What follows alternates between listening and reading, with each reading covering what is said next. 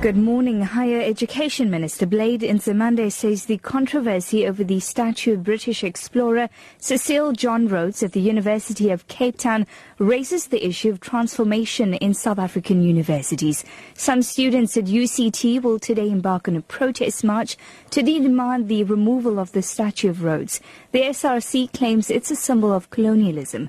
Nzimande says transformation has become unavoidable. We welcome this debate, I must say, because we hope this can actually mark another watershed in the struggle for the transformation of our universities, because it actually raises some fundamental issues, but to actually raise the issue quite sharply on the question of transformation. And we're quite pleased as the department that this is actually raised by stakeholders based at universities like the students and some of the academics themselves, because we believe as government that stakeholders themselves need to take a lead actually on this issue of transformation.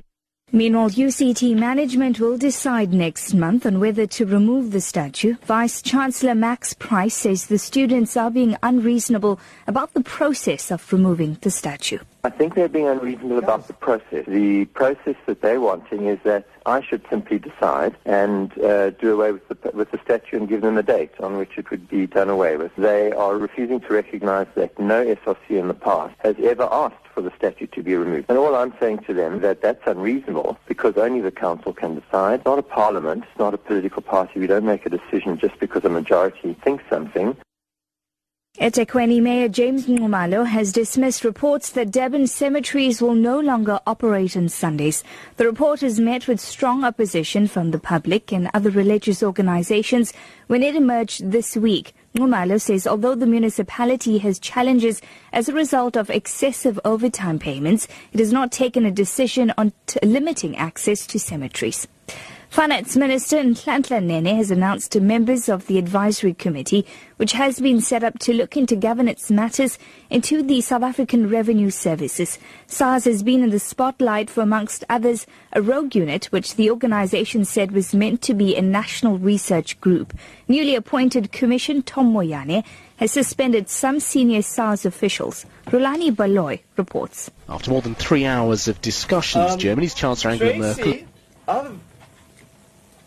The committee, to be chaired by retired Judge Frank Kroon, will advise the Finance Minister and the SARS Commissioner on strategic and governance issues relating to SARS. The committee will be appointed for a period of 1 year and will begin its work immediately.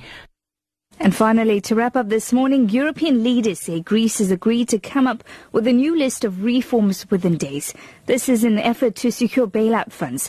The BBC's Damien Grammaticus has more. After more than 3 hours of discussions, Germany's Chancellor Angela Merkel and France's President François Hollande emerged to say Greece has agreed to present a new list of reforms to its creditors. The senior EU official said the message to Greece was simple: give us a list fast, then you can get the money fast. But what he didn't say is the catch. Only once that list is evaluated for its impact on Greece's finances and approved will the other nations that use the euro hand over more money. Your top story at 9, Higher Education Minister Blade Nzimande says the controversy over the statue of British explorer Cecil John Rhodes at the University of Cape Town raises the issue of transformation in South African universities. For Lotus FM News, I'm TRACY VALAYDHAM. I'll be back with more news at 10.